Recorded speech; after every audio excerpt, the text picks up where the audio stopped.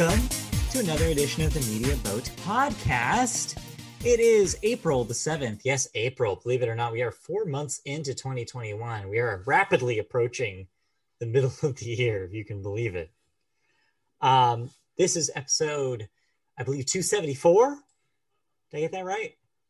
I just did the website posts, and I thought that was going to make me remember the number we were on, but it didn't. Okay, 274. Okay, cool. I got it. And if you don't know what the Media Boat Podcast is, and you feel like I'm talking like a madman, here's the deal. Media Boat Podcast is a podcast dedicated to talking about movies, television, video games, and music, not necessarily in that order. My name is Matt. With me is Mike. I'm Mike. He's Matt. Media Boat Podcast. Yes, slowly approaching. This is pre-Rex Manning Day. Tomorrow's Rex Manning Day for us. And for everybody. For everyone. For everyone. Some of you are not old enough to know what that is. A lot of you probably don't know what that is. Just Google it. Google it. Cult classic.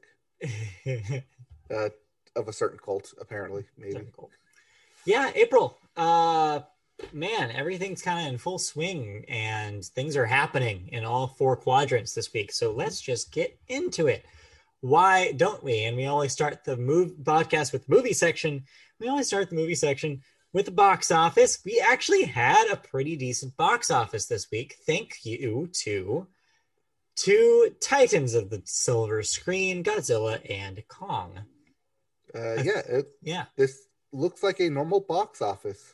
Kind of, at least at that top spot. Everything else drops off a cliff after that. But it looks like a February where you have the one big hit movie come out and everything else is just carryover from January.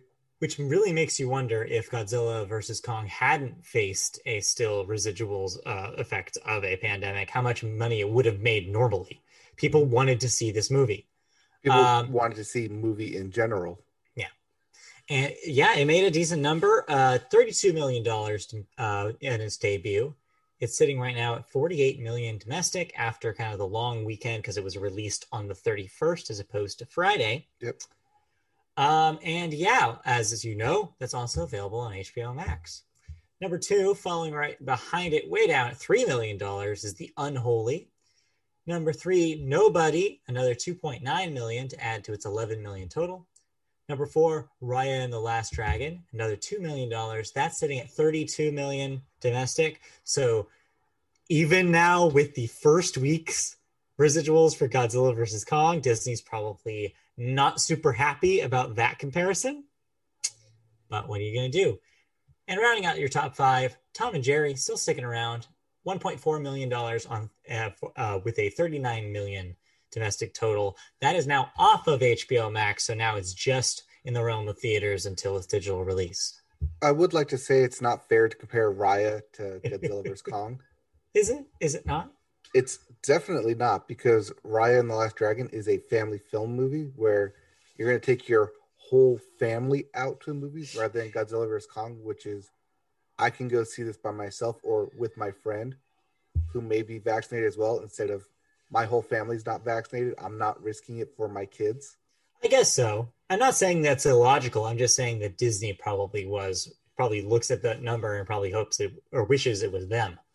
I think the more apt comparison would be to Tom and Jerry, which that in itself is a very poor matchup. 32 million versus 39 million. Yeah. Either way that you look at, even though people are starting to see movies more than before, it's still pretty low numbers.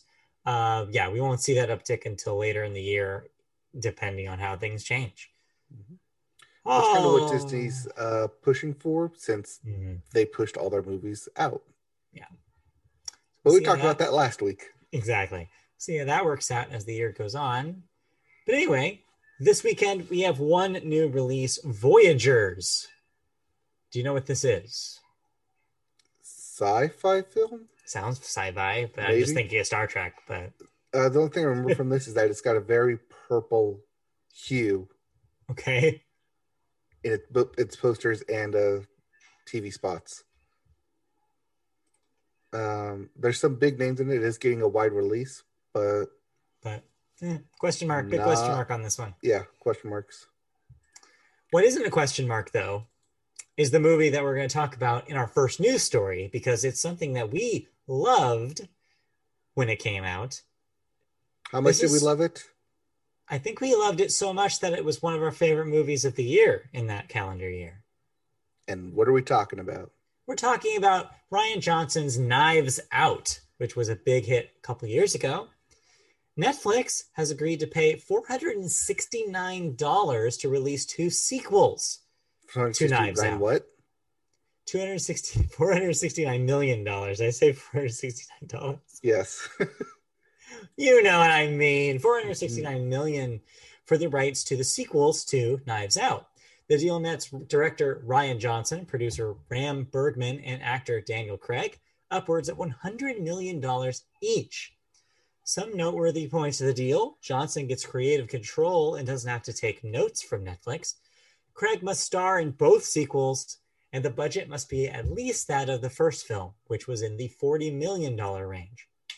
This results in MRC and Lionsgate losing out on a theatrical release of the film, as the sequel was supposed to start production summer 2020 until the pandemic shut everything down. So Netflix took advantage of that little delay, swiped it right from under them. Johnson and Bergman, although being big backers of the theatrical experience, decided to go to the streaming route as questions about the near-term viability of theatrical releases continued to rise. So Rian Johnson playing the long game here, and this is probably a pretty lucrative deal.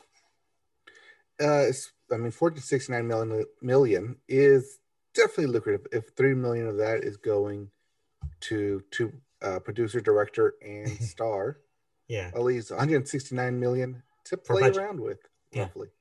Yeah. Roughly. I think that Lionsgate did want this to be a release. They did have a first look, last look compete clause, which means had they stuck around for it, this is basically Netflix putting a premium on top of what they wanted to pay for it. Maybe that's where the $69 million came.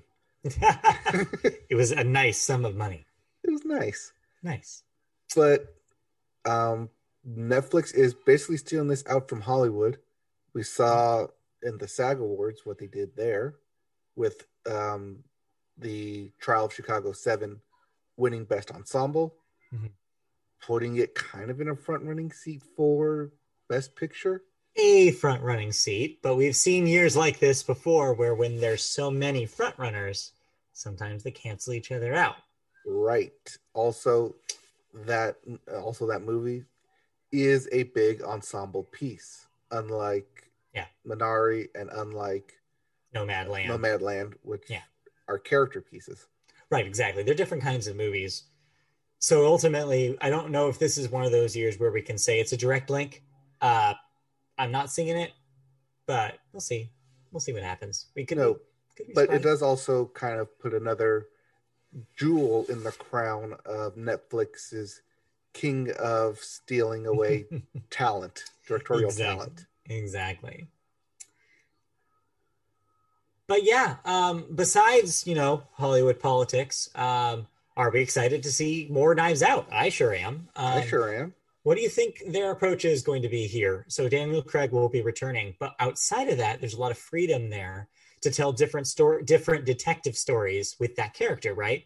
So do they completely throw out the entire premise of the first one, do a completely new mystery for a sequel? I say you do a heist mystery next. Ooh, okay, all right. I'd like to see that. Then again, I like heist movies. Oh, yeah, no. Seeing as this was a murder mystery, you could do heist mystery, and then you can do horror mystery. Oh, yeah. There's so many options, yeah. Also, what do you call it? Well, not Knives Out 2. Can't do that. Christy keeps telling me that she thinks that a sequel should be called Forks In. So, and then when I told her this news about a third one as well, she was like, okay, Forks In and then Spoons Beside. So come up with something better than that. The tuning fork. doing. And it's a musical It's set heist in like movie. a mystery orchestra, like an orchestra mystery. Yes. This is pretty good. It's called The But Hidden yeah, Fork. I'm excited. And the fact that I don't have to leave my house to go see them, hey, that rocks too. So Hey, that's a bonus. I'm ready. I'm ready for more Knives Out, Ryan. Give them to me. All right. Moving on to our second story here. Knives Out may have a $40 million budget, but Godzilla vs. Kong definitely did not. It had a $165 million budget, but thankfully, it's making enough money back that it might not be an issue. Godzilla vs. Kong brought in $71 million in international markets, including a strong $44 million debut in China, bringing its global total right now to $285 million. So that's Not 285 bad, considering. International over the 165 billion budget. Sounds like a hit. Sounds like Except it's got to break even though at 300. I think it'll get there. It'll get there. I think it'll get there. That's just a break even though. So safe to say it's with that going to be a positive. Oh yeah, I believe so. That movie will make money. Mm-hmm. And let that start a whole bunch of bits in the international world this week. International bits. Our next international bit stays in China, as Chinese authorities have declared that every cinema in China must schedule and actively promote at least 2 screenings of propaganda films per week, beginning this week until the end of the year. This is in efforts to commemorate the 100th anniversary of the ruling Communist Party's founding on July 1st. So, of course, you're probably thinking at home, aren't most films in China propaganda films? Because don't they just strip out elements that they don't like in everything that they release there? And the answer is yes. Well, yes and no. There is China does allow 10 international films or American films into its theaters, but for the most part, most of their in-house Chinese movies have to be pro-China within it in order to get funding from the government. Yeah. Now, if we were to do this here, it'd just be some type of Michael Bay movie marathon. I was just gonna say it would be all the Marvel movies back to back. Maybe that's too pithy. No, I'd go with Top Gun, or Independence Day. Transformers seems very American. Yeah, I mean, he had it with Michael Bay, I guess. Yep. But yeah, this is, it's hard to be too surprised by this because this is just how their party operates over there. They're going to try to do everything they can to make sure that their audiences get the message that living in China is great and everything's great here, and what could possibly be going wrong? Yes, but also note the language is that it's 2 screenings per week. Yeah. So if you put these 2 screenings on a Sunday at 10 a.m., right when you open, you technically count it for the week. Yeah, you probably could. Most people probably won't even realize this happened. Mm-hmm. Our next bit takes us to Italy, as they have officially abolished film censorship by scrapping legislation that since 1913 has allowed the government to censor scenes and ban movies from theatrical releases. Now, while I was reading this, you gave giant air quotes. What were you putting those around? These giant air quotes are around technically censorship and the government censoring scenes. Because even though this was written in their laws since 1913, hasn't really been practiced since about 1960-ish. Yeah, I imagine it's probably one of those things where it's like over the years, it's probably eroded so much that nobody even realizes it's still the law. And so this was probably the last step of that, which is just like, hey, you know what? Let's actually change this because we haven't been paying attention to it in decades. Right, but it's also kind of like one of those laws where it's still considered censorship in every sense of the word, and government has the law on their side if they want to enforce it. Right. This just completely gets rid of that option for them, which they haven't exercised in years. Yeah. So, win-win? I think so. probably about time, and maybe it'll influence other probably stricter countries to maybe consider their laws too. I doubt Italy is the only one with these old things still on the books. Right. Even though they're not practiced, they're still on the books. Yeah. Our next bit takes us over to South Korea. With Korean, I'm guessing South Korea. You don't specify here, but I always assume that it's not North. Yes, it's always a South Yes. because nothing ever leaves North Korea. It's true. Korean actress Yoon Yoo-jing. Yoon Yoo-jing, probably. Yoo Jung. I was close. Took home Best Female Actor in a Supporting Role at the SAG Awards for her role in Minari, becoming the first Korean actress to win that category and any individual motion picture category. So congratulations. If you remember last year, Parasite won the ensemble category, but no one won the individual category. Now, also of note, what I was going to say was, if you stop interrupting me. Okay, you stopped. Yeah, I did. Okay. Sandra Oh has won for the individual TV category, but not for any individual motion picture film category.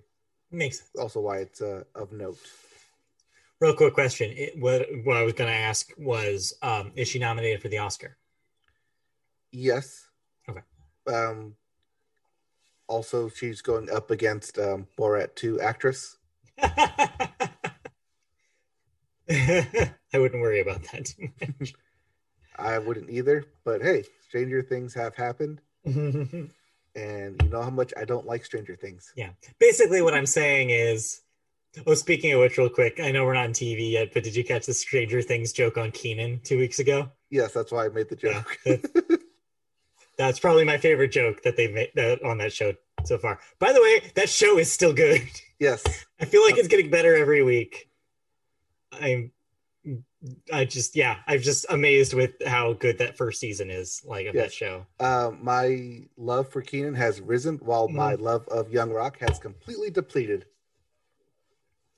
I literally thought after that last episode that this, or not last night's, but the last week's, I'm like, why am I still watching this? Yes. I had that moment, so I might bail on it. But we're jumping the gun. How dare we talk about television yet? Before that, we have to talk about movie thoughts. Did you see any movies this week? No, but to wrap up the SAG Awards, as I mentioned, Trial of the Chicago 7 won for Best Ensemble. Chadwick Boseman won posthumously for his role in Ma Rainey's Black Bottom. Yep. I expect him to win the Academy Award for it. This is us basically telling you who are the acting favorites are right now. So take notes for your Oscar pools. I mean, we're gonna go over them when the week of the Oscars as well. Let's see. I think that was it. Or those are the big ones. Yeah. Okay. I don't know. I'm gonna look it up. That's okay. We look that up in the background. In the meanwhile, I have some wrap up from last week. I too have now watched Godzilla vs. Kong. I keep wanting to call it Kong vs. Godzilla. Yes. And now after seeing it, I get why you said that. Right. Okay, real briefly, I can wrap that up right now here. All right. Catherine O'Hara finished The Sweep. That's right, for Schitt's Creek. Yep. Schitt's Creek. Yes. Schitt's Creek also won for Best TV Ensemble, wrapping that up as well. Daniel Kaluuya for Best Supporting Actor. Yep. And Viola Davis did win for Best Actress in Ma Rainey's Black Bottom. Okay, that checks out. Yep. Those are probably what I would have said. Yep. Oh, and media boat favorite Jason Sudeikis for Ted Lasso winning for Best Actor. So expect a lot more of Ted Lasso. So excited to see how that does in Emmy season because they've earned it, man. Yep. And now they don't have a whole lot of comedy to compete against. No, not really. Not with Schitt's Creek. Out of the running. Out of it. Wide open race, everybody. So, Kong versus Godzilla. because that's what this movie was. So yeah, I think you underplayed it last week when you were talking about how it's more even-handed. So I went in expecting it to be equally about Kong and Godzilla. Now this is about Kong. This is his story, is his character arc. In fact, where I kind of landed on this movie was maybe less effusive than you were. Well, maybe actually we're about on the same level because I feel like people have been talking about how great this thing is. I ended up not being super impressed by it. It's not a bad movie, but it's very, very telling when you have so many characters that are all going through all this stuff, and you're supposed to care about what they're going through, and you come out on the other side, and the only thing you're thinking about is, oh, I'm glad Kong is happy now. Oh, Godzilla and him are friends now. Minor spoiler, but yeah, whatever. And like I came out on the other end, it's like, wow, I only care about the monsters. Mm-hmm. Which, maybe is the point. I'm not really sure. So yeah, I guess last week when I was trying to get out of you whether or not that there was some sort of man versus like whether there was some sort of symbology there with man being part of the fight too. After seeing the movie, I realized what you were trying to obfuscate by that conversation. Yes. And so now I realize, oh no, it's not trying to do shit. It's literally, this is a movie that is a roller coaster ride, but a very simple roller coaster that is just rising action until the last 30 minutes. That's what this movie is. You could cut out the fight scene in the last 30 minutes of this film, make it its own short, and that's all you need. Literally, you don't need any of the plot to enjoy that last 30 minutes. For the fight, you don't need very much context.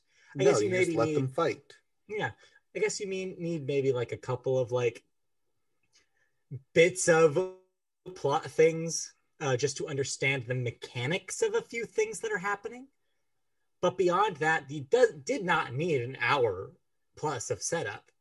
Nope. So I'm kind of split on this movie. I get why people are enjoying it. The fight scenes are spectacular. The special effects, spectacular. If those are the reasons why you want to see this, absolutely go see this. I can't imagine what it looked like in a theater. It looked beautiful on my television. This was big, dumb popcorn flick. Mm-hmm. And if I could go to a movie theater and have a big tub of popcorn and eat it, yeah, I'd be happy with this movie too. That being said, though, I felt kind of empty by the end of it because I was like, okay, cool. That was a good 30 minutes of something. But like, I felt like the rest of it just wasted my time. I got the same feeling from Pacific Rim 2. Yeah, I heard that. Where the big fights were beautiful and I liked it. It was everything in between and character interaction that kind of fell flat for me. Yeah. So I don't know. It's fun. If you I would say I don't think it's a go see it in theaters, of course, especially now. But just general, even if it was a theatrical release in a normal non-pandemic time, I would still probably say that. Maybe don't spend the money. But it's a great movie to put on a streaming service if you have HBO Max and just have on, and if you are interested in this kind of action, because it delivers on those counts. So as long as you're going in expecting what you're getting, you'll be fine. But if you go in being like, what are these people? What's the plot here? Why do I care? You're going to completely hate it because every step of the way, it's reminding you that it does not care about any of the humans involved. Did you notice the big plot hole that Godzilla provided in order to get Kong to the final fight?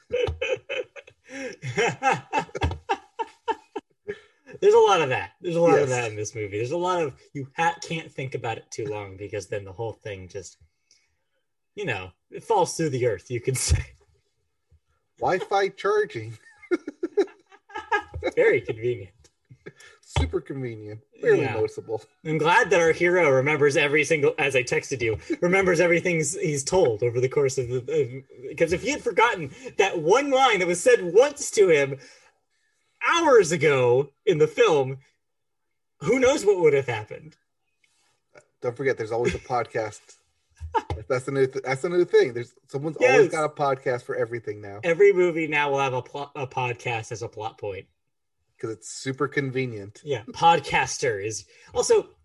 I'm not sure if you got it, but the first act of this thing had major Jurassic Park vibes for me. Having recently rewatched Jurassic Park, I was like, oh my God, guy who works at the company, check. Like doing sneaky stuff, check. Like person obsessed outside of the company, obsessed unites with company guy. I was like, this is feeling like a lot. It's hitting a lot of Jurassic Park beats here. Good. I mean, it's if a you're good steal from the best. Absolutely, yeah. No, I mean, Jurassic Park is one of the best action movies of all time for a reason. It works, and I maybe wish that the rest of the movie, at least when it had to do with humans, was closer to Jurassic Park, because I like the characters in Jurassic Park. I can't tell you a damn thing about the characters in this movie. I don't even know who that lead guy is. I don't know what his name is. Brian Tyree. That guy? No, he was in Atlanta. No, not. I mean, not Paperboy. That's a good point, because he should be the lead of this film, right? But no, they want you to believe I was talking about the white dude. Oh, yeah, exactly. Discount Sarsgaard. Mr. Forgettable guy. Like, he ostensibly he's the star, right? I guess maybe, or is the woman the star, or is Millie Bobby Brown the star? I don't know. Who can say? Well, I mean, because it starts off with Rebecca Hall and the kid, and then Act 2 completely nullifies them. Well, no, because the kid has to be there throughout the movie because she is a walking plot device. Yeah, she has a purpose. That. If you lose the kid, you lose the ability to do a thing that you need to do to keep the plot going. So, yeah, also, it did the thing that I hate, now that you've seen it, where it literally drags the protagonist everywhere. Yes, they have to. They have to. Literally drag him everywhere. Anyway, I have to say, it sounds like we're shitting on it, but it's not bad. It's not a bad action movie. It's a decent action movie. It's definitely better than, say, those Michael Bay Transformers movies. Yes.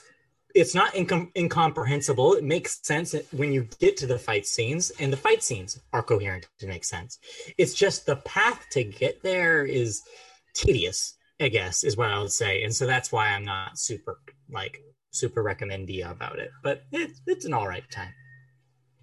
Yeah. I mean, like I said, it's a popcorn flick. It's put it on because it's big and dumb. Expect this to be played on FX and TV, Sci-Fi Weekend, Movie Monster Weekend somewhere. You know what this is? This is a movie that you have on in the background during a party. That's what this movie is. Where every once in a while, when they start fighting, then everybody will look to the TV and be like, "Oh yeah, Kong, get his ass!" And then they'll go back to the party. And then once it's over, it's like, anyways, what I was saying was. Yeah, exactly. Once you see Kong's okay, he's knocked out. We're good. Getting chips. Yep. Exactly. That is exactly how I imagine this film happening. When people are allowed to have parties again. When we can have parties again. Yes, when we can have parties again. Pizza, beer, Godzilla versus Kong. All right. That's my poster. That's my poster. Pizza, beer, Godzilla versus Kong. All right. Let's move on, because we have a lot more to talk about. Let's move on to television, and we always start television with the Sports Corner. And if you see the sky is parting above you, that's because there was one shining moment. Oh, one shining moment. Did you watch me now? So I was not watching this because I was watching the Angels game. Yes, but I told you when one shining moment would appear. But you did tell me when it happened. And I looked it up right away, and sure enough, number 1 seed Baylor won the NCAA men's championship, and it is their first time winning. So my understanding is that they kicked out Gonzaga to win. Yes. You're really underselling it too, because that game was not the game to watch. No, it was Gonzaga, number 1 Gonzaga versus number 11 UCLA. Right. Yeah, you laugh and snicker, but That game went to overtime. UCLA was about to put it into double overtime until Suggs on Gonzaga hit a half-court shot to win the game. Nice. Unfortunately, they used all their magic there, so they didn't win the championship. Thus, joined the ranks of Tom Brady. Not in the number of championships they won, but in only having one loss in a season. That's right, wow, Tom Brady. Rough. Never forget. Rough. So yeah, I mean, history was going to be made either way. Either Gonzaga was going to win and reign undefeated for a season, maybe asterisk season because COVID. Yeah. Or Baylor was going to win. It's going to be their first championship. Yeah. So there you go. Spoil Gonzaga's victory there. Right. So congratulations, Baylor. Yeah. Congratulations, Baylor men. Yep. Meanwhile, the women, number 1 seed Stanford won the NCAA Women's Championship, first since 1992. Yep. Congratulations, Lady Cardinals. That's always been a good program over there. Always top 4. But yeah, I mean, you can be into the Final Four every year for the last 8 years, but if you don't win it, does it really matter?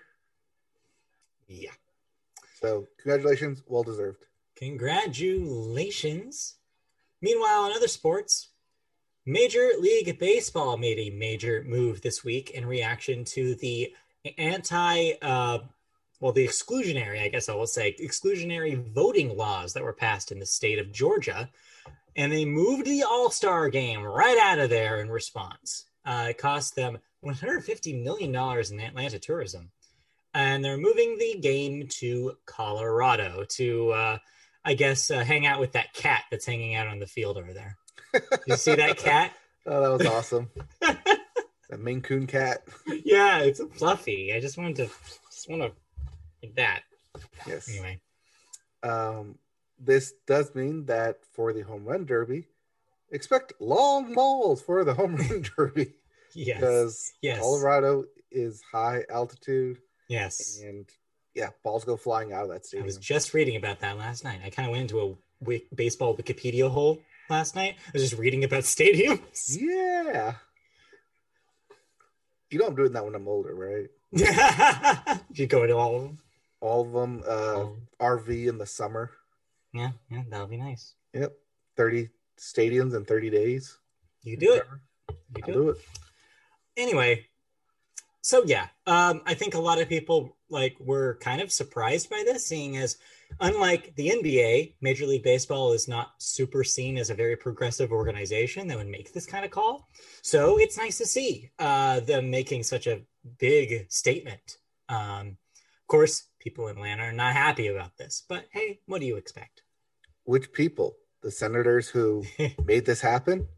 Yeah, they'll probably have no statement to say about it. Obviously, we don't need to tell you that people are angry outside about it, apparently. My window is open because it's a very nice day today, so I apologize for the noise. Voting laws that were enacted. Right. We should say that they suck and it's awful. And what they suck. 2, it's weird to enact voting laws directly from an election in which if you consider it to be one of the safest elections ever, why are you right now doing this? Yeah. Very contradictory. No, also taking a lot of power out of people's hands and putting it into a Republican-led state legislature. This is just, this is part and parcel of a larger conservative agenda of making it harder for people to vote because, as was proven in Georgia last year, is the more people that vote, the more likely they're voting for progressive causes, the more likely they vote Democrat. And that party obviously does not want to see it. So they're going to try to do these in probably all sorts of different states now that this one passed. This is not the end. It's going to get worse. So stay vigilant if you're in a red state or a red-leaning state. Keep an eye out on laws like this because they're out there, and there's going to be more. Anyway, but we're not a political podcast. We're not a political podcast. We just dip our toe every once in a while. Yes. But anyway, yes, this was also part and parcel news because MLB opening day. Yes, since we last spoke, baseball has started in earnest. We'll talk about a little bit more about baseball in a little bit. Yeah, let's just get to that right now. Yeah, I guess we can cover it now.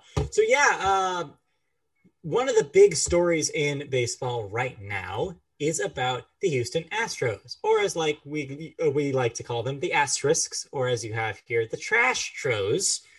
All sort of different creative names. Obviously, this is all because of a couple years ago, the cheating scandal, which we talked about here on the podcast, sign stealing et al.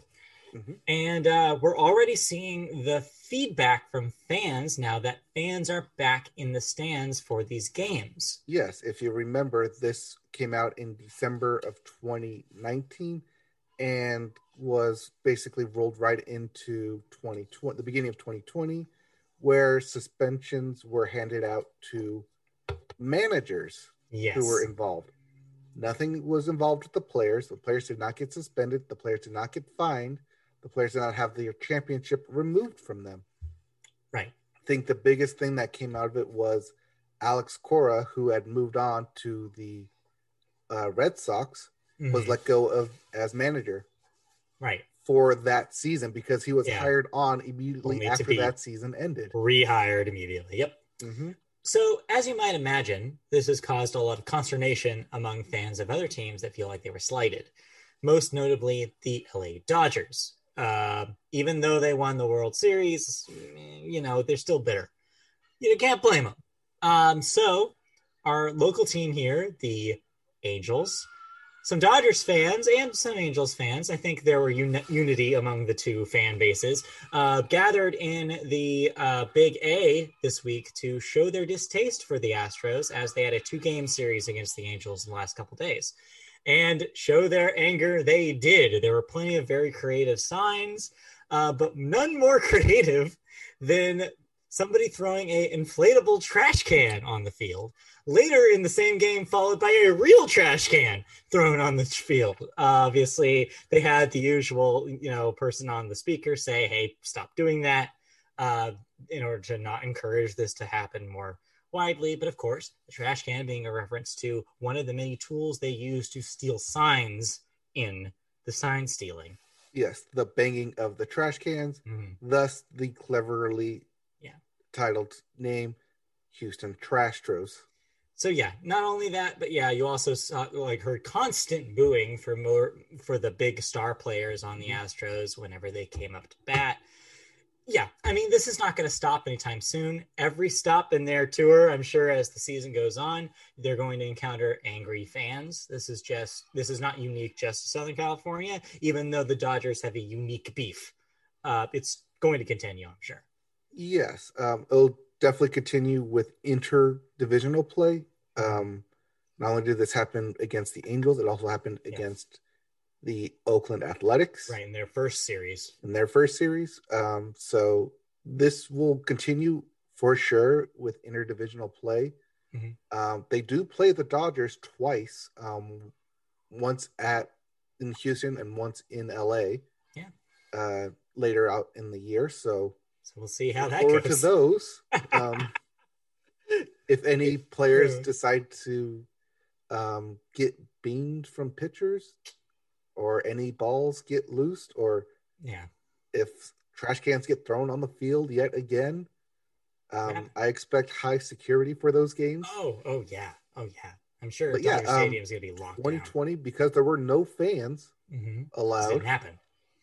This never happened, and the players kind of got away through it for a year, kind of unscathed. But the fans don't forget is the thing that they weren't anticipating, and they're still mad. Oh, yeah. I mean, I was supposed to go to that home opening game. I was supposed to go too, and so I was looking at this stuff happening. I was like, man, I could have been there. Alternate universe version of last year. I would have been first row, front row seat for this thing practically. But that being said, I did get day one calendar. Ooh. So I have all this set up already. Nice. Cool. Yes. Anyway. Yes. And lastly, in really personal baseball news. Yeah. Personal because it really only affects us as Angels fans. But the curse of the buttery is gone. Okay, so yeah, Ty Buttrey, one of our lacking pitchers, I guess you could say. Yeah, he is no longer with the team. Not only is he no longer with the team, he took the Andrew Luck route and retired at the age of 28. The story that went alongside that is very telling too. Basically, he's just talking about how he doesn't think the game is fun anymore.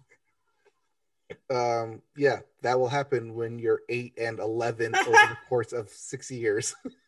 On the flip side of that, I do want to, the last bit in Major League Baseball talk I want to talk about actually is kind of a big story, even if it is about our local team. So trust me here, this is not me indulging again with another Angel specific story, but Shohei Ohtani is making waves as kind of throughout the league right now because he's back to pitching this season. And not only is he back, but he's got a stellar start. Yeah, he got the start on Sunday in the first inning alone. Granted, one inning is 6 outs, both top and bottom. In that one inning, not only did he throw a 100-mile-per-hour fastball, he also hit a home run exit velocity of 115 miles an hour. So yeah, needless to say, this caught on and became a headline throughout baseball, and yeah, so it's looking pretty good for Mr. Ohtani this year. So I mean, it was until the 6th inning when that asshole ran into him. But the good news is that minor collision does not affect him. He's not hurt. He came right back and hit another good game just a day later. So yes, unlike San Diego Padres player Tatis, who, if you saw this, fell on the ground after a big swing, non-contact injury, but he swung so powerful he tore his arm out. You don't want to do that. Dislocated his arm, I think, was the official diagnosis after it was done. But I saw some people saying asking if there was an MLB The Show curse. I'm like, I don't know. Maybe there is now. We'll get to MLB The Show later. We'll get to that later. But before we do, let's move off from baseball, even though I could talk about it for the rest of the section. Instead, let's talk you're a baseball fan now. Yeah, you got me. You know what? Like I said, this podcast was a long con. Well, it worked, at least for one sport so far, because I'm in it. I'm in it now. I have watched every single game. You're in it. Every single game of every team, just specifically of one team, but still, I did not see this coming for me at this point. Thankfully there's no game today, so I'm not constantly looking over. That may change future Wednesdays, but yeah, we'll see how it goes. Anyway, let's move on to other sports because we're still not done with the sports corner, believe it or not. Yeah, that's just baseball. Meanwhile, in professional football, so many NFL trades that we only can cover a few of them. Well, top 3 picks of the draft are shaping up to be quarterback picks. Yep, and the most recent year where all first-round quarterback picks were on the same team is 2020. So this is following news that Sam Darnold got traded off of the Jets to Carolina. This also means that in 2019, quarterback Dwayne Haskins on the Washington football team, he was previously traded earlier to the Pittsburgh Steelers, Pirates, baseball. Pittsburgh Steelers, which means that 2020, literally last year's draft, is the only draft with the first round quarterback still on their same team. Everyone else has been, at least one player has been traded or moved. With the Sam Darnold trade with the Jets, they traded away their pick there as well. Right. In a multi-team trade to Houston, and then ultimately San Francisco has landed there. This leads up to the third point here, that the Atlanta Falcons, with the 4th overall pick, have decided that they're going to open up the ability for someone else to get their quarterback there. I'm confused. Unfortunately, that's where it ends. Yeah. Because at the number 5th pick is last year's number 1 pick, the Cincinnati Bengals, who got the number 1 guy there. Got it. Sounds like a mess is what I would say. Total mess. This is why we don't cover it on a weekly basis. Yeah, because it's too much to it is too much to dwell on. But of course, the big headline though in football this week is not a good one. Deshaun Watson is in trouble after multiple women have come out against him for sexual assault, resulting in his Nike endorsement being suspended and just his whole, thing being a little muddied now. If I read correctly, if this was the correct headline, 16 women have come out at this point. Is that where we're at right now? I think that's where we're at. Yikes! That's a big yikes. What the hell were you doing? Is kind of my reaction. Not great. Nope. Definitely not great, especially since he's looking for a trade out of Houston right now. I would say Houston's probably looking to get him out as fast as possible at this point. He's going to have a hard time, I think, finding a home after this. He may have to take a backup position. But hopefully he just disappears from all these allegations. That's the ideal scenario, I think, here is I don't know if anybody wants to play with this guy. I sure wouldn't at this point. Right. But then again, Richie Incognito has a job. That's true. That's a good point. I don't know. He was on the Raiders, so yeah. And we all wish that he would just become Incognito, and he didn't. Yes. So, and we'll do it. We'll do for it. The sports corner. Any other sports before wrap up before we move into television news? Yes. ESPN analyst and former NBA player Paul Pierce was fired from ESPN after doing an after doing an Instagram live stream where he had some strippers in the background. Okay. So they fired him the next day. All right. Sure. Okay. Yeah, maybe keep in mind what you do when you're the face of a company like that. Yeah, Paul Pierce is not the face of the company, but he is a very recognizable star. A face. Yes. But again, he's also retired from the NBA with millions of dollars. Doesn't really need the ESPN gig, but fair. And again, ESPN doesn't obviously need him anymore either. Enjoy your strippers, Paul, I guess is what I'll say. Let's move on to television news. And the first story is a bit of a throwback for you. Hey, remember Jon Stewart? You mean the guy who fought for 9/11 first responders? Yeah, in more recent years. Also the face of The Daily Show on Comedy Central for so many years. He hasn't done that since 2016. Yeah, and since 2016, a lot of people have been wondering what's next for him. The answer to that has been, as you said, advocating for first responders. Also, he directed a movie that nobody has watched on HBO Max. I forget what the name of it, but it's about like a political strategist. It's like a rom-com thing. Yes, clearly, if you forgot about it, it does not exist. It's real. It's real. Trust me. Anyways, but besides that, there's been rumblings over the years about him making a deal to show back up in some form for a political show in the form of his old show. And finally happened after talks about HBO picking him up or Netflix picking him up. Now he's landed at Apple TV Plus for a television show this fall titled The Problem with Jon Stewart. The specifics are being tightly guarded, but what we do know is the show will see Stewart dive into a new current affair issue per episode. Sounds familiar? Yeah, that sounds a lot like Last Week Tonight now, doesn't it? Yes, which his predecessor? Yeah, successor. His successor of sorts. At one time, second in command, Daily Show correspondent for a little bit there, John Oliver. But unlike Last Week Tonight, the show won't be weekly or nightly or anything like that. Instead, it's going to take the more loosey-goosey Oprah interview approach and premiere new episodes as it sees fit in order to thrust its service into the national dialogue. Each season of The Problem will feature a companion podcast as well. And I think making this a unique format is probably really smart because now I think is a unique time where there are so many shows that are trying to do the Daily Show format that to do just another one of those would get lost in the shuffle, even with the strength of Jon Stewart's name. I don't think he wants to work on Also a Daily Show.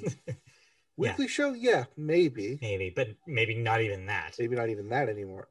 But yeah, I think because Jon Stewart was such a advocate for the 9/11 first responders in his years following the Daily Show, that surely there's other more pressing needs similar to that he can use his power to voice and get the word out for it.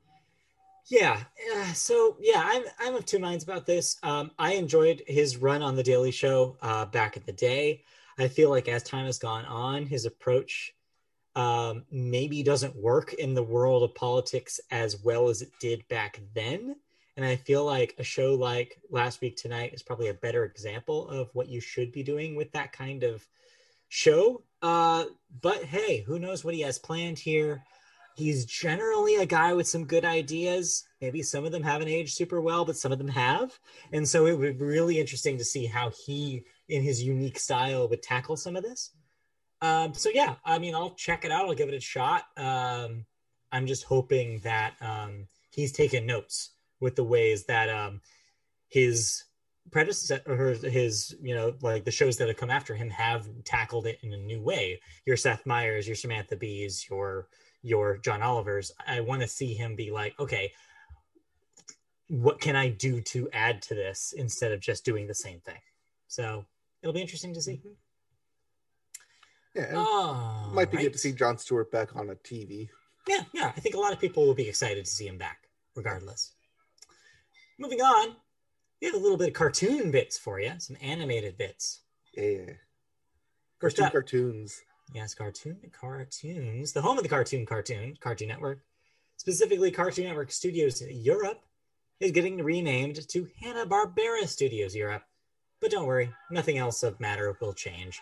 The unit will be led by Sam Register. If that name sounds familiar, it sure does to me. He is the president of WB Animation and Cartoon Network Studios. His name is literally all over everything they do now. I saw it pop up when I was watching that Harley Quinn show. I saw it pop up recently when I was watching Close Enough. He's everywhere. Anything that Warner touches animation-wise, he's involved. Yeah, not sure why they changed it to Hanna-Barbera Studios. There was nothing mention of it, but I think it might be a legacy thing. Yeah, might be a legacy thing. Just maybe that name has more cachet in Europe than it does here. Maybe, because possibly. Speaking of legacy, we didn't mention movies, but Space Jam: A New Legacy trailer came out.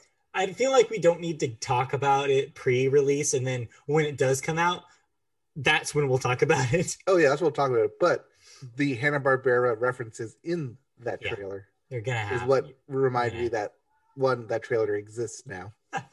It's out there if you want to see it. Oh boy. I guess while we're at it, there was also another new trailer for the new Ghostbusters. Was the subtitle Afterlife? Yeah, is that what it is? Ghostbusters: Afterlife. Also came out today, and I feel about the same about both of those movies, as I guess what it'll say. Yeah, also, Paul Rudd's 52. Paul Rudd's 52, believe it or not. But moving on, and other animation bits for you. On the flip side, Disney is launching 20th Century Animation, which of course makes sense. 20th television animation. Sorry, yes, 20th television animation, which does what it says on the tin. No surprise there. Focuses exclusively on adult animation with oversight on current series The Simpsons, Family Guy, Bob's Burgers, and American Dad, in addition to upcoming new series. It will be headed up by Marcy Proieto, who is a 29-year Fox veteran. It's a long time. And worked on 2,440 episodes across 22 different series. Long tenured pro, which is a good pick. Yep, was hired as a production assistant right out of college, and she never left. Yeah, one of those success stories you don't see a whole lot of. Yep. But yeah, this is not surprising that Disney would want to have a team solely designed to focus on those shows, as they are very successful, have a big legacy, and will never end, all of them. So makes sense. Yep. Might be interested to see what kind of new series Yeah, Disney wants to throw out there. we'll see what they do. Uh, Meanwhile, human cartoon character Guy Fieri has signed a new 3-year deal with Food Network. So if you're worried that Guy was going to go anywhere, don't worry. Don't you fret. He's still going to be around. Yeah, he's been around for, get this, I might age you a bit, Mm-hmm. 20 years now on Food Network channel. Yeah. Blows your mind a little bit. Yeah, he first premiered as part of their show, The next Food Network Network right? Star, Yeah. For their second season. Won it, obviously, and has yet to leave. So, once again, another long tenured employee. Yeah. Goes to show you, we only need 9 more years to get that equal title.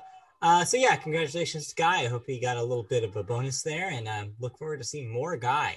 Yes, I think it said he'll be developing a new series exclusively for Discovery Plus. Yeah. But for the most part, I mean, Food Network kind of runs on reruns for Guy Fieri. More content for Discovery Plus, right? Yes. All right. Let's move out of those bits and talk about some thoughts. You watched something on the old HBO. Something concluded on the old HBO. Yes. Q, Into the Storm. Uh-oh. They got you. They got Q.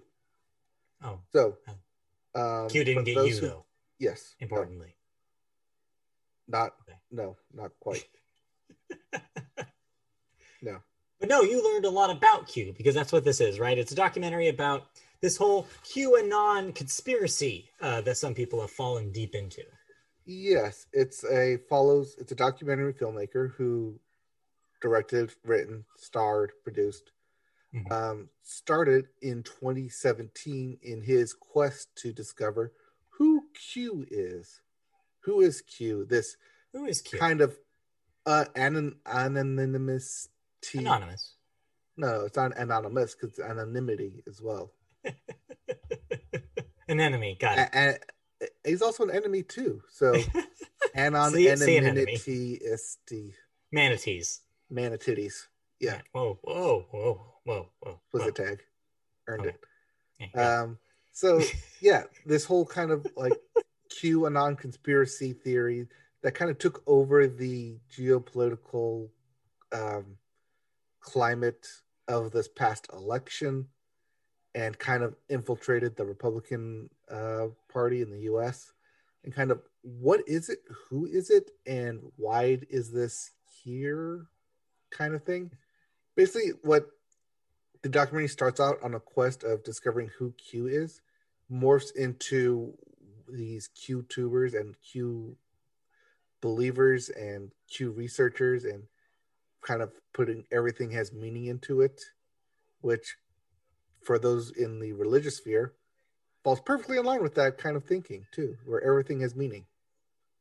And so it's one man's quest to figure out who Q is, and he goes into 4chan and 8chan and 8kun and basically dives himself down the rabbit hole. I didn't even know what that last one was. Oh, when 8chan got it wasn't during the documentary, but when 8chan got kicked off its servers, 8kun was the oh no, where they went, yeah, instead of Parler. Boy. before Parler was a thing. And when I say went, I mean went. Because even in 4chan, they kicked everyone off there for hate speech. And so it did kind of delve at parts into online speech and free speech, and what is free speech, and is free speech really free, and is there such thing as free speech when free speech crosses hate speech and free thinking ideas. It did get interesting. At the same time, it got went right into conspiracy theories and trying to figure out who Q is and who this person leading it is. And I think it does eventually nail who this person is. At least it does a really good job of setting it up. Yeah. Um, do I believe it? Possibly, but then again, I didn't really follow it in the first place. So Yeah. I mean, I only followed up until like last year when I started seeing it pop up everywhere in politics, Right. Right. which It I was a think big is part where of the. a lot of people kind of glommed onto Yeah. it. And then especially in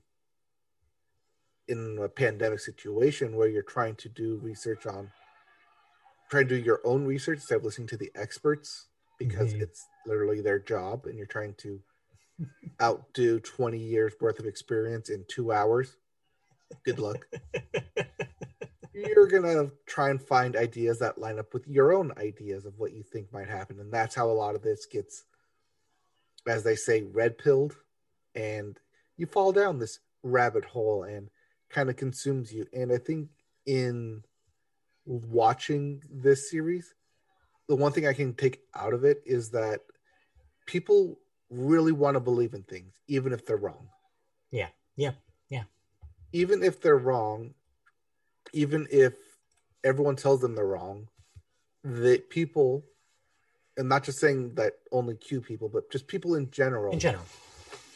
want to believe it not only in something bigger than themselves, but also want to be a part of something bigger than themselves. And that's where a lot of conspiracy theories kind of begin in Mhm. not just questioning your thinking, but trying to be a part of a bigger echelon than what you are. Because if you look around your world and say, is this it? This can't possibly be it. Mhm. Then you're going to want to seek more. And in seeking more, Yeah. you can kind of seek into what you want to see, things where there might not be any meaning there. And yeah, it's Yeah. kind of a fascinating look. I expect to see this in documentary award season come around for Emmys. Mhm. Not necessarily for Oscars because it's on TV, No, because it's not a One but Piece thing. it's definitely a good think piece. Yeah. Yeah, no, that so would you recommend this for anybody who's like had maybe seen the term Q or QAnon and then probably and wants to know what more about it? Is this good like educational tool? Now that it's complete, yes. Yeah. Had I talked about this in the first two when they only premiered the first two episodes? No. Probably not, because then you'd want to go and do your own research and maybe Right. you'd get sucked down that rabbit hole as well. Yeah. But So, now that yeah. it's complete, they think it's 6 episodes, each an hour long. So 6 hours of your time, you can break it up however you want, Mhm. but it's complete. I think it does a good job of determining who Q is and of how it kind of got infiltrated into the Republican Party Mhm. for this past election in politics. Well, I mean, you combine, people's innate need, like you said, to be part of something bigger with a nationwide pandemic where they're trapped and they need to feel like they are outside of their homes and probably just adds fuel to that fire, right? To a certain extent. So Yes, it's not super surprising that it got to its peak of popularity recently. right. And it's also kind of that sense of wanting to control things and trying to understand things when Yeah. sometimes you just don't understand it. You just can't. Right. Or you're not in no position to understand things. But Okay. Well, it's a very interesting look yeah, it into sounds that interesting. kind of mindset in society. And like I said, it does kind of provide a definitive proof of who Q is at the end. You just have to get through all 6 episodes to get there. If you just watch the last episode, you'll be totally confused and wondering why this person. Yeah. But it does a good job setting it up over the 6 hours. Cool. So that's Q Into the Storm, and that's on HBO. But if you have HBO Max, that's also available there. Yes. So cool beans. All right, let's Did move you watch on. anything else? I did not, just the usuals. Nothing new this week. So All right. I did. I'm not. It's not written down here, but I did watch the first episode of Pooch Perfect, okay, all right. and it's exactly what you think it is. Yeah. It's uh, Face Off, Lego Masters, Mhm. reality camp reality competition style, where they do a first look for the first 2 hours, and then there's the main look for determine who's best in show. Except it's dogs. Except it's all Key. dogs and dog It's groomers. key here. And Yeah, it's key. dog grooming. Yes, and Rebel, Rebel Wilson is there hosting it. Yep. But, yeah, what do you think just it like is? every reality competition out there, there's the quick heat, first look, main, like, and then the second main event, bigger competition. Right. Immunity first, big show stopping second. Very typical type of competition. If you like dogs, there's lots of puppies out there. Lots of dogs for you. Lots of puppos and doggos and puppers. And oh, they're so cute. But yeah, I don't have a dog, so that's why I watched it. Yeah. Makes sense. Yep. Okay, well, I didn't watch anything else, so let's move on, why don't we, into cancellations and renewals. What am I no longer watching? I'll tell you what you're no longer watching and some things you still will be possibly watching. First up, Netflix has renewed Pacific Rim: The Black. Speaking of Pacific Rim, for a second season. That's the animated version of Pacific Rim. Okay, I didn't even know this existed until just now. It exists. Meanwhile, speaking of animation, the Fox has made a couple calls for their animated slate. Bless the Hearts, canceled after 2 seasons. Oh no, Maya Rudolph. Oh no. I think that was her show. Maybe. Then on the flip side of that, Duncanville gets the green light for a 3rd season. So it looks like they've said no to Bless the Hearts, but yes to Duncanville. So who could say? Disney Plus has canceled The Right Stuff after 1 season. So producers have said they want to shop around for a 2nd season. But Disney is not interested. Disney's not interested. I don't see a reason for it to keep going on. No. I mean, it did the thing where it's, here's the first person in space. Cool. I mean, I guess you could follow the space program up until Neil Armstrong on the moon. But that could only get you 3 seasons at most, I think. Yeah, not a whole lot you can do there. Speaking of not a whole lot you can do, Bravo thinks that there's still legs on the retooled current version of Project Runway as it's getting a 19th season. So they'll keep chugging along with the current incarnation of that show. Anyway. Pass. No Tim Gunn, no deals, what I say. Yes, give me that Heidi Klum making the cut. Right. If there's nobody saying make it work and nobody's saying Auf Wiedersehen, that's not Project Runway. Now to talk about deaths, we have a few here. Biff McGuire, age 94, actor, is in Alfred Hitchcock Presents, The Thomas Crown Affair, Serpico. So a lot of work back in the 60s and 70s for Biff McGuire. Mm-hmm. 94, that's a long career. Ralph Schuckett, age 73, a musician, part of Utopia, and a composer of several animated films, including Pokemon, the first movie. Oh, beloved film. Yeah. I think the score, maybe not the most beloved part of that movie, for sure. Yes. Maybe not. Maybe not. Next up, Paul Ritter, age 54. Dang, that's young. Actor, Friday Night Dinner, Chernobyl, No Offense. It's young. Mm-hmm. It's real rough. And Mark Elliott, age 81, voice of many Disney movie trailers. Now, I have a question for you. Is this the guy who did the coming soon to own on Disney VHS and some DVD? Yes, it is. That guy? He is that guy. Man, I like that guy.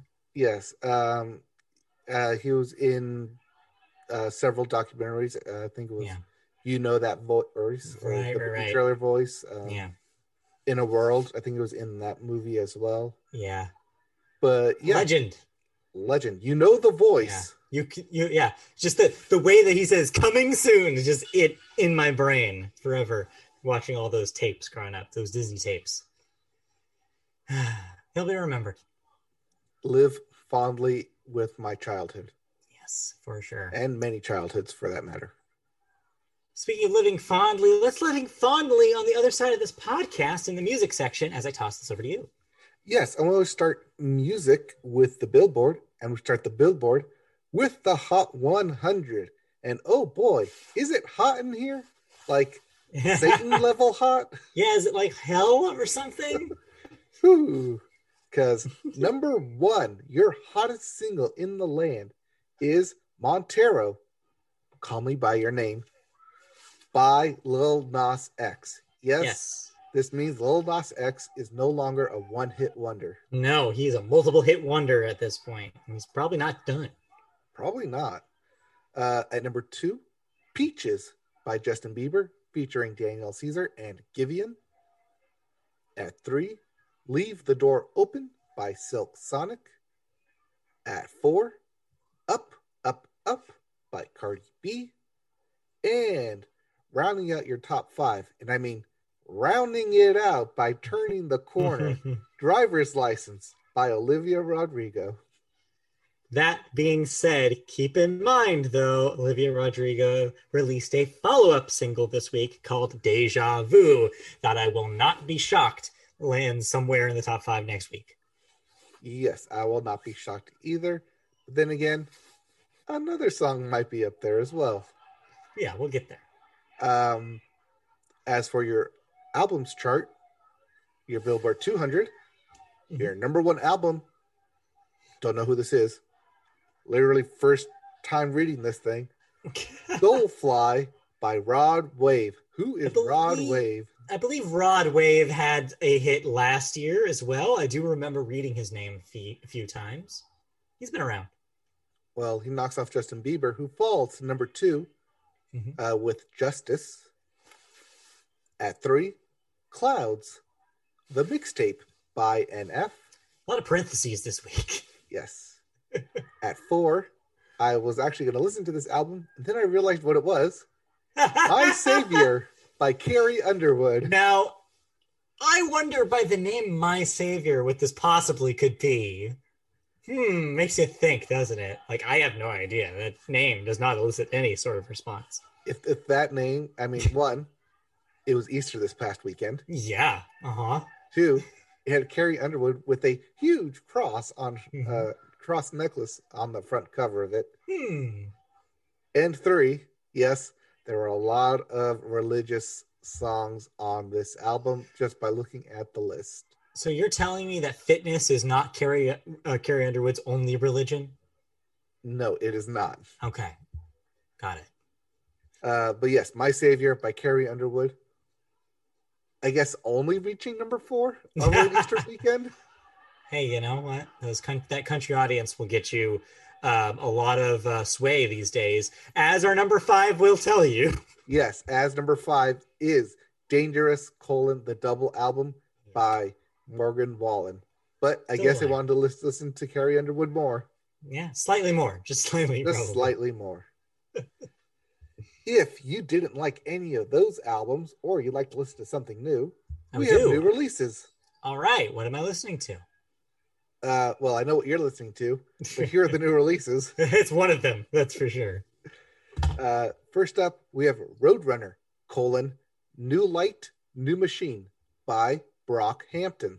Yeah, remember Brockhampton? They're back. Hey, all 15 of them.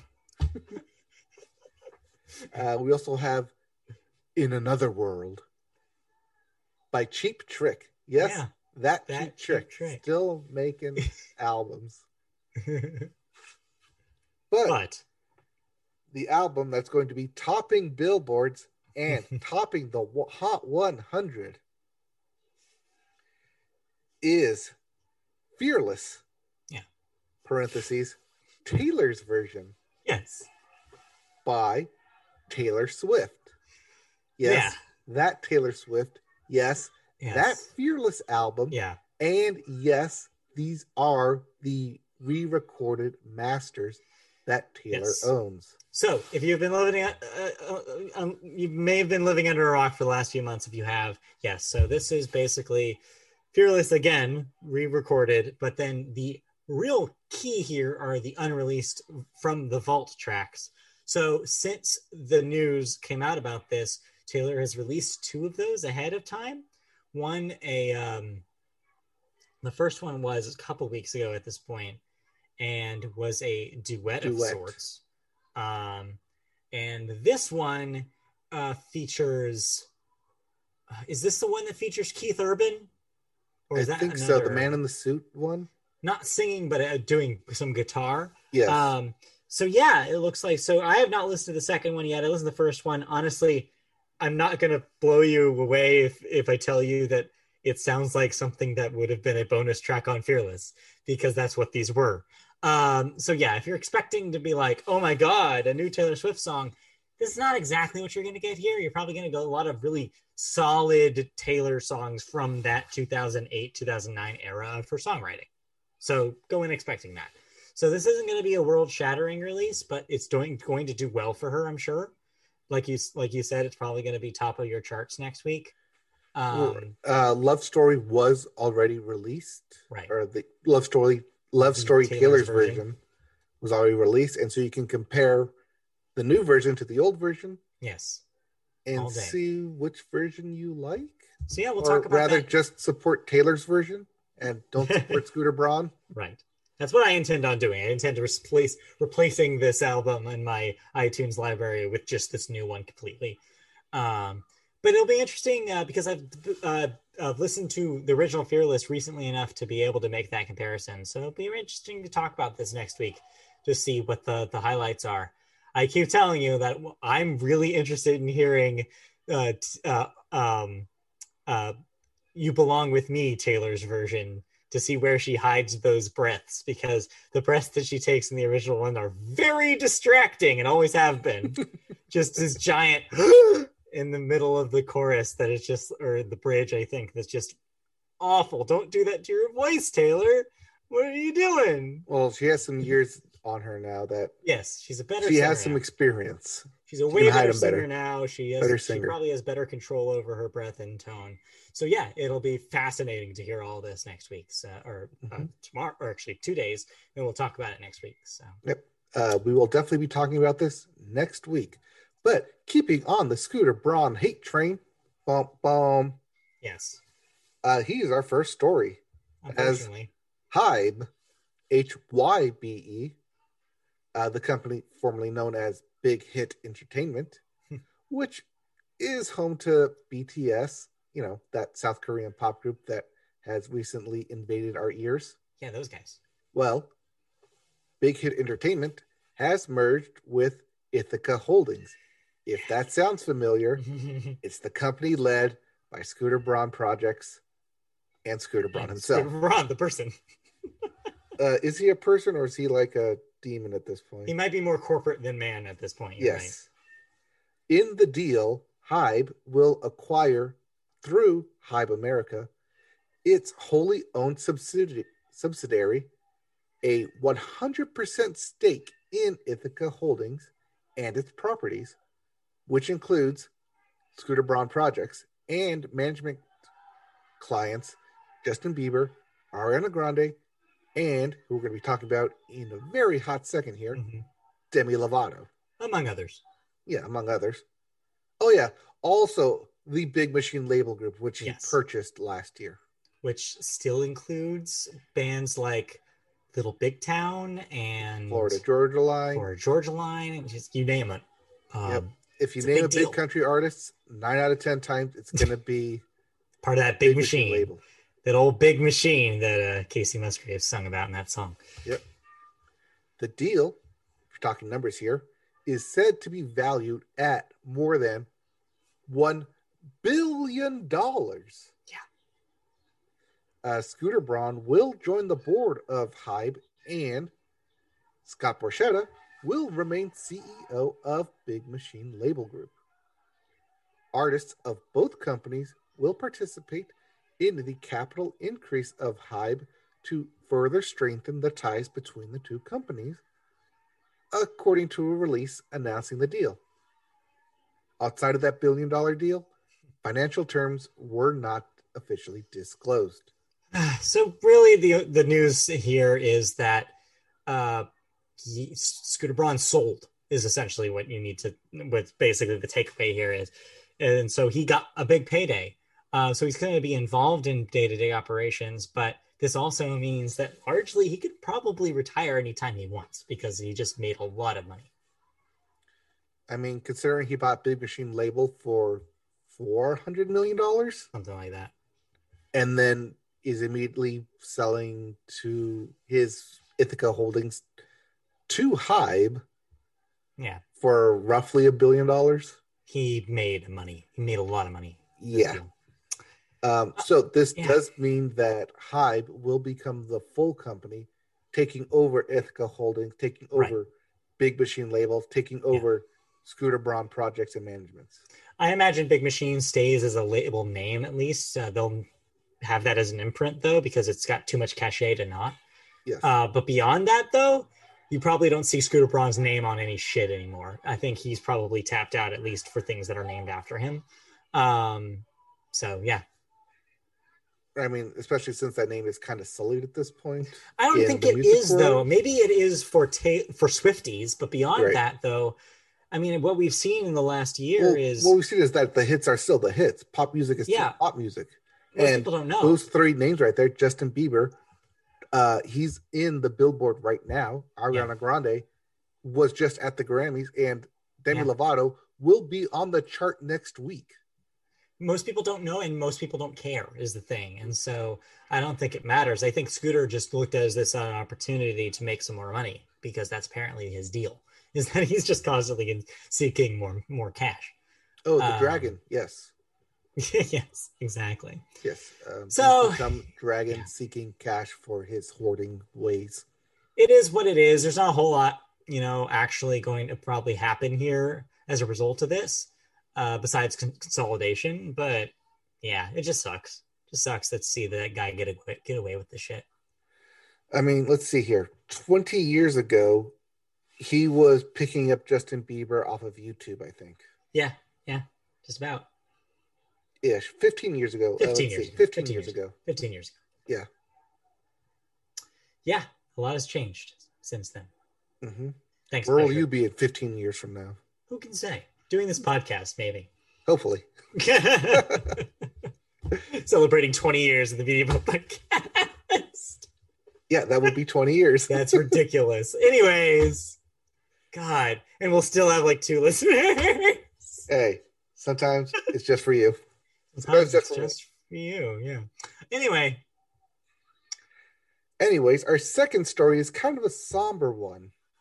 Yeah. As rapper DMX remains in a coma at New York hospital, which he suffered on last Wednesday after suffering a heart attack last week.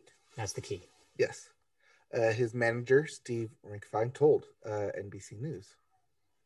Rifkind said the 50-year-old rapper's condition remains unchanged and that doctors are scheduled to perform tests to determine the level of his brain function. The results from these tests could be critical in determining DMX's health outcome. Quote, DMX is currently on life support and in a coma. There are multiple people with inaccurate information about his well-being, and it is not helpful and productive. Tomorrow being today, right? Thursday. The tests are supposed to be today. Okay. So he will undergo further tests on his brain function, and his family will determine what's best from him there. Rifkind confirmed to Variety earlier that DMX's condition had remained unchanged. Yeah. So yes, DMX did suffer a massive heart attack that did land him in a coma into the hospital. Unlike what TMZ quickly reported on, that he suffered an overdose and was rushed to the hospital. I mean, it was not medical related, essentially. We don't know. We don't know the actual answer to that question. We do not know what the heart attack was caused by. It could have been caused by an overdose, but we're not sure. What we do know, though, is that he is still in critical condition. It's not gotten better. And yeah, it's looking real bleak for DMX. Yeah, so if you see DMX trending on Twitter or social media, maybe why we will have official news. Yeah, we'll see. But yeah, heart goes out, of course, to DMX and his family. Of course, that'd be a tough loss for one of rap's longest tenured names. Yeah, I'm trying to see if there's any breaking news, and I don't see anything quite yet. Yeah, no, probably not much coming out of that, but we'll see. Nope, waiting on next steps as manager as of 2 hours ago. Okay, we'll Yep. see. So we will see. But in the meantime, speaking of dealing with narcotics, Yeah, I would say in lighter news, but it's not really. No, it's not. Demi Lovato, who, as we mentioned, belongs to that Scooter Braun projects list of clients that he manages, Yes. released an album Yeah. and a documentary with Yes. that album. We've been talking about the documentary kind of over the last couple of weeks. It's now ended to coincide with this album release. So you have been watching that whole thing. Where do you end up landing on it? What's your update to kind of use that as a good segue into the record? So this documentary is available on YouTube, part of a YouTube Originals, free of charge on Demi Lovato's YouTube account. It's 4 episodes long. Each episode is about 20 minutes, so it's really hour 20, maybe. Yeah, tops. yeah. The first 3 episodes did not change my mind at all about her. And you know my stance on Demi Lovato. If you're a longtime listener of this podcast, TL, DL, not a big fan. Sure. I feel like she's had a lot of chances and she's thrown them away plenty of times, which kind of gives me the disdain of why do we keep giving her chances when clearly she just keeps throwing them away.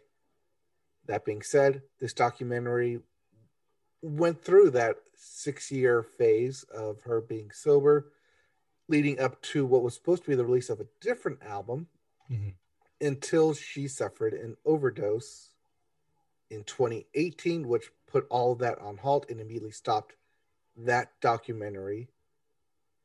And then pandemic, it kind of went and followed her recovery with her and her friends and rehab. And then pandemic hit and kind of went through that whole issue as well, leading up to this release of Dancing with the Devil, The Art of Starting Over. And both this album and definitely episode 4 of the documentary serve as an apology.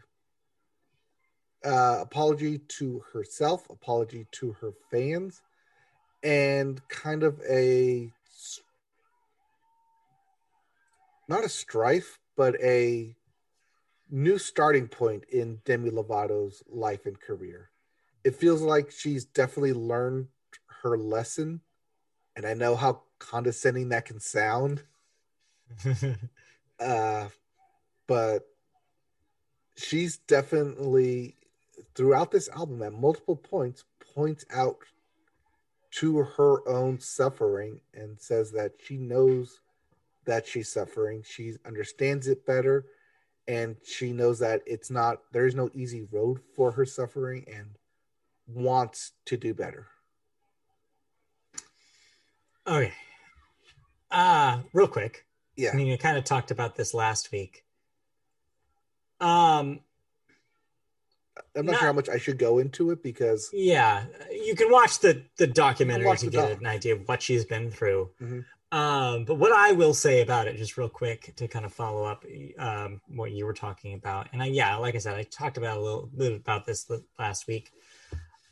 I don't necessarily think it's super fair to say that that she's had a lot of chances, because the mechanics of addiction are very hard to navigate.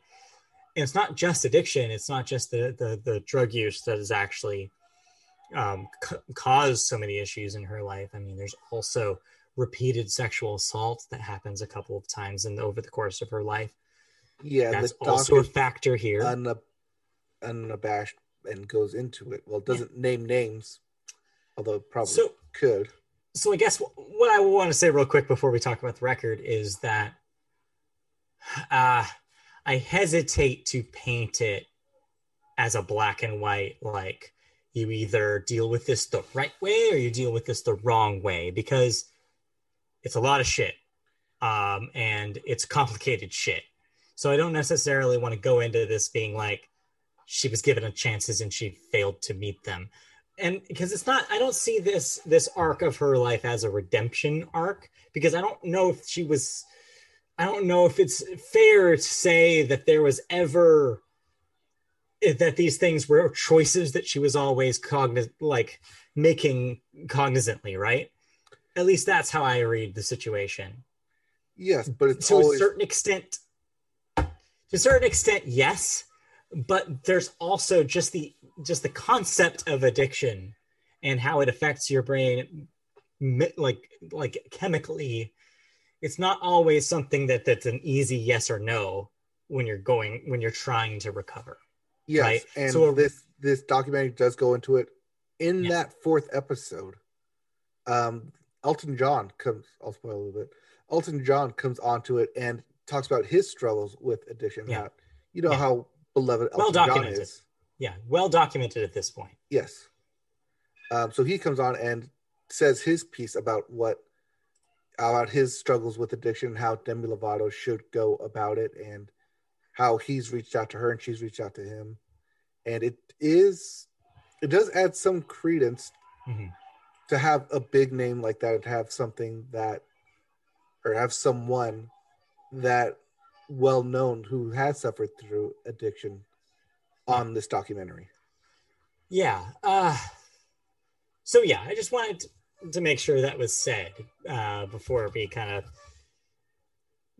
use a lot of language about like, we've given her chances or something like that, or that she's earned it or something like that, because it's a complicated thing. And obviously we're not doctors. We're not the kind of people that are experts on addiction and recovery. Nor do we claim to be.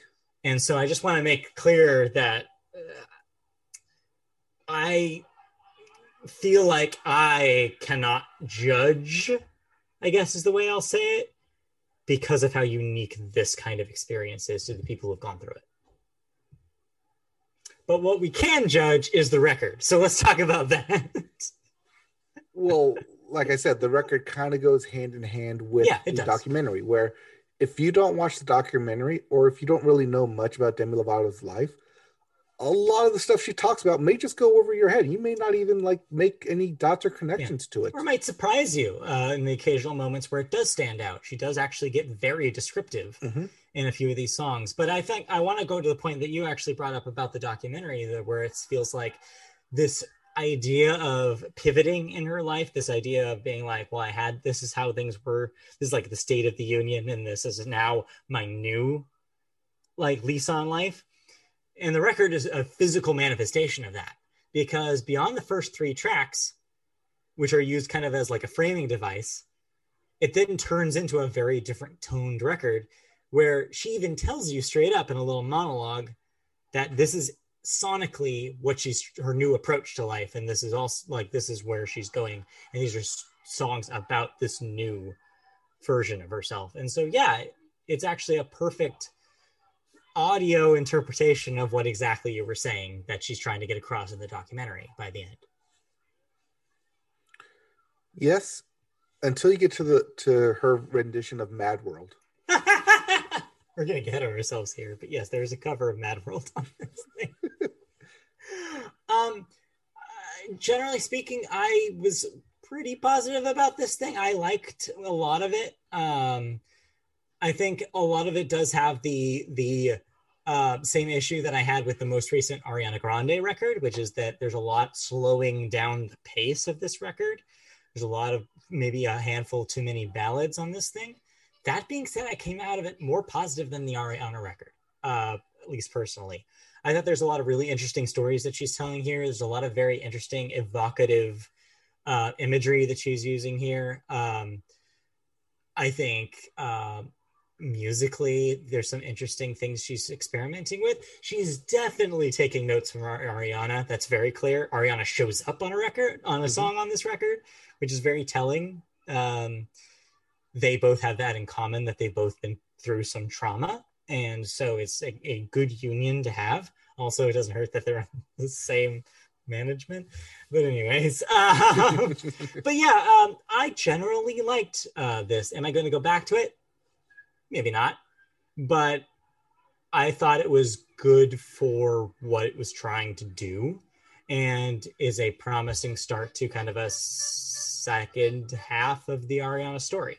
Or not Ariana. See, that's the problem, is that they're close now. The Demi Lovato story. Yes, there are several times on this record where I thought, wait, this sounds like Ariana Grande. Yes. And on one of them, I was right. It was Ariana Grande. That's why. But on another one, it wasn't. Yeah. Where'd you kind of land? I landed on surprisingly listened to this album twice. Okay. When I was done with it, I was like, oh, let me just fire it up again. Because the first time through, I did get a lot of that imagery because I did watch the documentary, and it does go into a lot of it, and I can see where the life experiences she is pulling from. Is this something I want little girls listening to? Maybe not. Yeah. It is very explicit at times. It does get very deep and personal at times, which, as we've seen, doesn't quite play out in necessarily a pop record or a radio play. But it is a very personal album for Demi Lovato. And I think that comes through in a lot of the songs on this record. Mm-hmm. It does feel like a very personal album, which I'll bring it back up again. When she started singing Mad World, it did, like, I understood why it's there. It is a very powerful song. At the same time, I thought it could be used as a sampling and not necessarily just a straight cover. That's fair. It is very close to already existing covers of that song, so I could see. There's a lot of covers of Bad World out there. It definitely seems unnecessary, is I guess what you're right. But it also reminds you of kind of the mindset she was in at the time she was putting this record together, right? Where it's like a song like that is going to resonate with you when you're in that dark kind of zone. It's a reason why that song has never resonated with me, because I'm always like, well, I guess I've never been that depressed.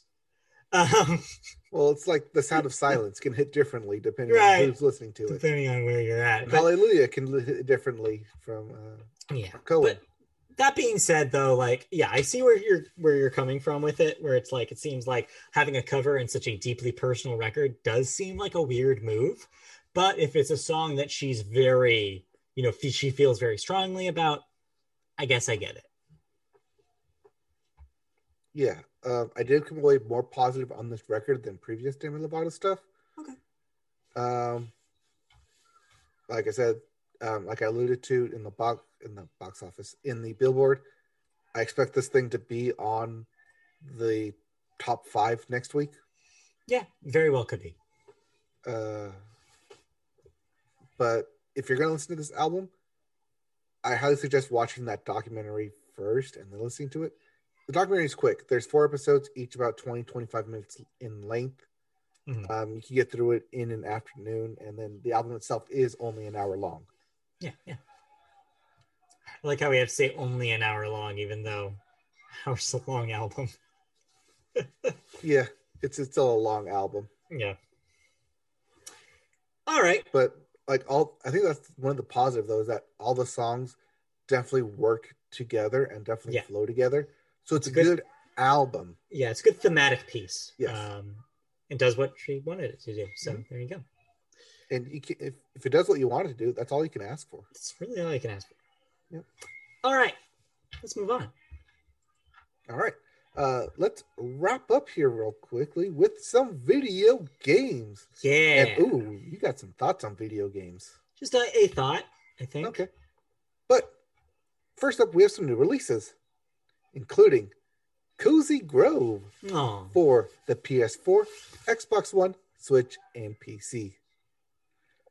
The Legend of Heroes, Trails of Cold Steel 4 for the Switch. Those things just don't stop coming out, ever. I heard if you haven't played the first three, it's okay. You can jump in right at four and No, immediately start playing it. I've heard the exact opposite of that. I hear that those games have an impenetrable stories that you have to like play three different variants of the Legends of Heroes games to understand anything that's happening. So you are wrong. That's the Anyway, joke. that's the joke. And lastly, Poison Control for the PS4 and the Switch. Sure. Slow release week. Nothing Slow big. release. Speaking of slow releases, oh boy, E3s are right around the corner, isn't it? Yeah, I mean, hey, yeah, but hey, you're probably thinking, I can't go anywhere. They're surely not having E3 this year. I mean, I might be vaccinated soon, but that doesn't mean I'm ready to go to a convention center for No, God, E3. no. Well, as we noted on this podcast, and literally the entire gaming world noted, Yes. things got canceled last year due to the coronavirus. And, well, E3 has decided that, you know what, we can't do that again because it's Mhm. making a return in 2021 as a digital event. More or less, So, we knew this. This is just the ESA confirming it. though it's hard to be excited about it, considering, it's happening in the same month as the not E3 Summer Game Fest that Jeff Keighley is hosting. Yeah, so Jeff Keighley, that's the other kind of bit that's folded into this bit that happened this week, which is that Jeff Keighley announced that they will be doing another one of their showcases that they did last year, where he'll probably snap up some exclusives for that show too. Yep, and also the fact that the ESA leaked the personal data of several media and Yeah. content creators present last time it was a thing. Yeah, remember that? They're Yeah, still trying to live that down. That's like never the gonna live it Astros down. cheating scandal of the video game world, in a Never way. gonna live it down. Never gonna live it down. The digital approximation of the once Los Angeles based event will take place between June 12th and June 15th, with several big companies signed on to present games and other announcements under its banner. Companies like Nintendo, Xbox, Capcom, Konami, Ubisoft, Take-Two, Warner Brothers, and Koch Media Yeah. are all among companies saying to take part in E3 2021. Though, if you note, Electronic Arts, EA, and Sony nowhere to be seen on that list Yeah. because EA will probably be holding its State of EA Play, Yep. and Sony has its own State of Play event as well. Right. Which, followed from Sony famously dropping out of E3 in 2019, and it hasn't been back since. Since the company isn't playing by ESA's rules, it's not really obligated to hold a State of Play presentation in June either. So maybe we'll hear something from Sony at a later date. But E3 2021 will be viewable by the public for free rather than trying to emulate its paid ticket sales of the past few years before COVID-19. So, real quick, that last bit is kind of the key part here because one of the rumors that was attached to the whole digital E3 this year was that there was talk about there being a paywall for certain content, like live streams and demos or something like that. No longer the case. The ESA is making sure to say that everything that they show through E3 as a digital presentation will be free. No paywalls. Which is good, which means that us armchair video game fans can watch the whole thing at home and don't have to pay anything for it. So that's kind of nice. Though it's unclear exactly what the structure of this thing will be. Just because these companies are involved doesn't mean that they're going to have a streaming presentation as part of E3. That's, of course, the assumption that our brains go to because in our brains, the whole point of E3 is the press conferences. But that might not be what this is anymore. The freedom that this allows means this could be literally anything. Those company names could just be showing up a game as part of this. So you might see a division where they'll show some games through the E3 brand. They'll show some games, Jeff Keighley's thing, and they'll save some games for their own presentation, such as a Nintendo Direct. So it's not really clear exactly what E3, even though they're calling it that, will even be. I mean, we have seen two different styles of presentation with DC Fandom Yeah. and the Comic-Con online experience, both of which, well, one was free. The DC Fandom was free. The Comic-Con online was a paid subscription for it. But either way, all that information did get leaked within the following days and weeks. So Right. it makes sense to not have it behind a paywall if you want more eyes on it. And more eyes means more, you can charge more for advertising dollars as well. Yes. Sponsorship, which that's how they're going to subsidize not having ticket sales. Oh, yeah, easily. The thing is a giant ad when you consider it. I mean, yeah, it's a giant ad for games that you're going to purchase and for video games, other hard games and hardware. Yeah. So yeah, I mean, it's what we expected it to be, but it's still unclear about exactly what it will be comprised of, and we might not know until the week of. So yeah, keep an eye, at least one eye open, as they say. Most likely the month prior, as we'll know, as the big companies, Xbox, Nintendo, and Sony will state their plans, tell everyone what they're going to plan to do when their press conferences are. Yeah, you're right. I don't think we'll have Sony surprising us with a 1 week notice anymore. No. Sony, well, actually, Sony can do whatever the shit they want. So maybe, well, as they've proven, yes, but hopefully no, not. We'll see. And just a heads up for those of you listening, if they do somehow do Thursday drops, we might move the podcast to a Thursday drop as well. We'll figure it out. We'll figure out something. Anyways, let's round third, head for home, and get back to the sports corner because MLB The Show is almost here. Not quite. It's almost here, but they threw us a real curveball this week, didn't they? Oh, did they? So, as we reported on here back in 2019 and kind of took the whole video game world by storm, that the longtime exclusive MLB The Show would not be exclusively beholden to PlayStation.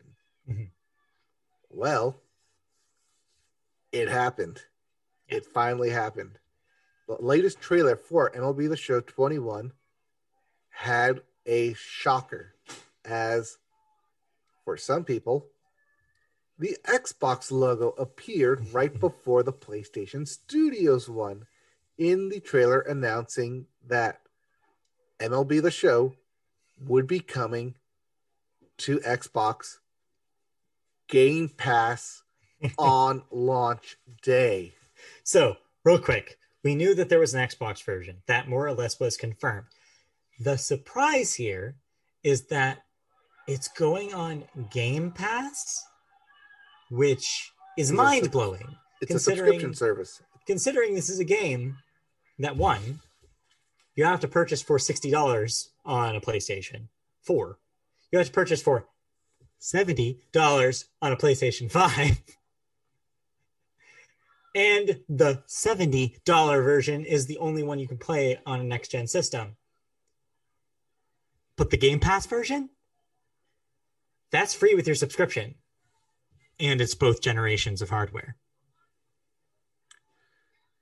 That's a big deal. It is definitely a big deal. PlayStation developed the game. It's coming to Xbox subscription service. But I wonder how long that timed exclusive is for, though, on that service. Yeah, it makes you wonder what kind of deal was made. So, speaking of deal, the thing that's not in this story that kind of happened after the story broke, our outlet reached out to Sony to see what had happened there, if they had made the deal with Microsoft themselves. And they said no, that apparently it was a Major League Baseball decision. Ooh. That they apparently made the deal because they are the publisher for all intents and purposes of the Xbox version of this game. If you look at the Microsoft Store listing, Sony is listed as a developer there, most specifically Sony San Diego, which has always made the show. But publisher is just Major League Baseball on the Xbox version of the game. So the publisher would be making distribution deals. So it makes sense that the league went to Microsoft and made this deal and PlayStation probably was surprised by it too.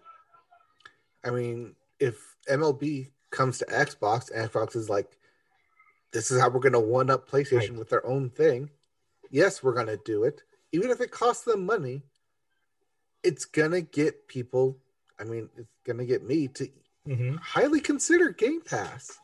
It's an incredibly smart deal if you're Major League Baseball, because this is a franchise that has been a PlayStation exclusive for so long that Microsoft's like fans of the Xbox were already probably going to buy this. And so you're guaranteeing a certain amount of people will play this on the Xbox kind of no matter what. And that's a lot of eyes on your game. There's a lot of new customers that you're going to get for future versions of the show, regardless of platform.